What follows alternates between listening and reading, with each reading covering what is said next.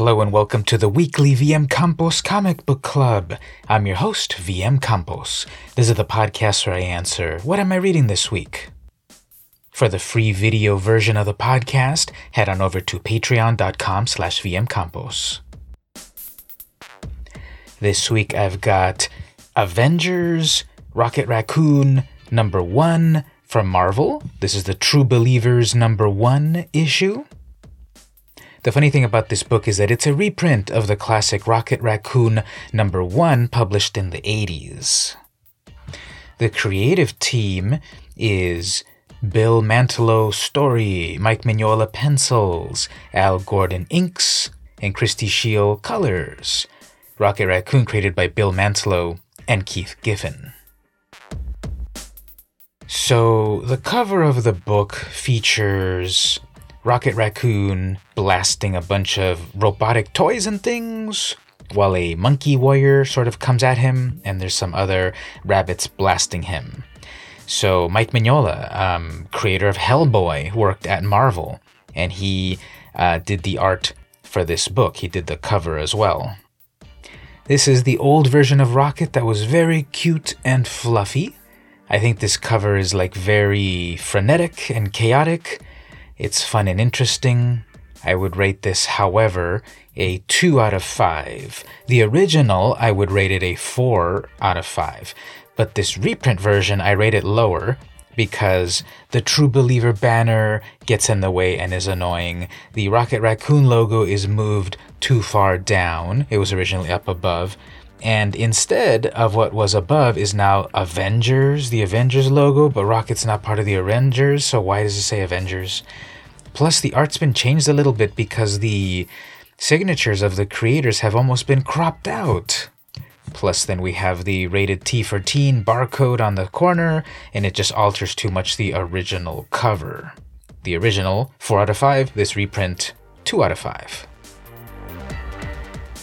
The plot of the book, unfortunately, I have to also give this pretty low ratings. 2 out of 5 or worse.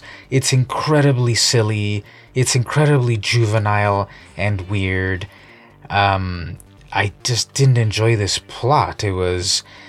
there's this cult of humans that are insane, and then the animals have to keep them entertained, but there's some renegade animals that no longer want to do that. And then there's toy makers, and one of the bad guys is fighting with another toy maker, and all of this is happening on some other quadrant of space where they're all kind of trapped in there together. There's a mention of Hulk 271, first appearance of Raccoon in Hulk. And it's just like a really weird, dumb, juvenile story and not enjoyable. So I'm gonna say a 1 out of 5 actually. I just did not like the plot of this book at all. The art, I'll rate that much higher. Definitely a 4 out of 5.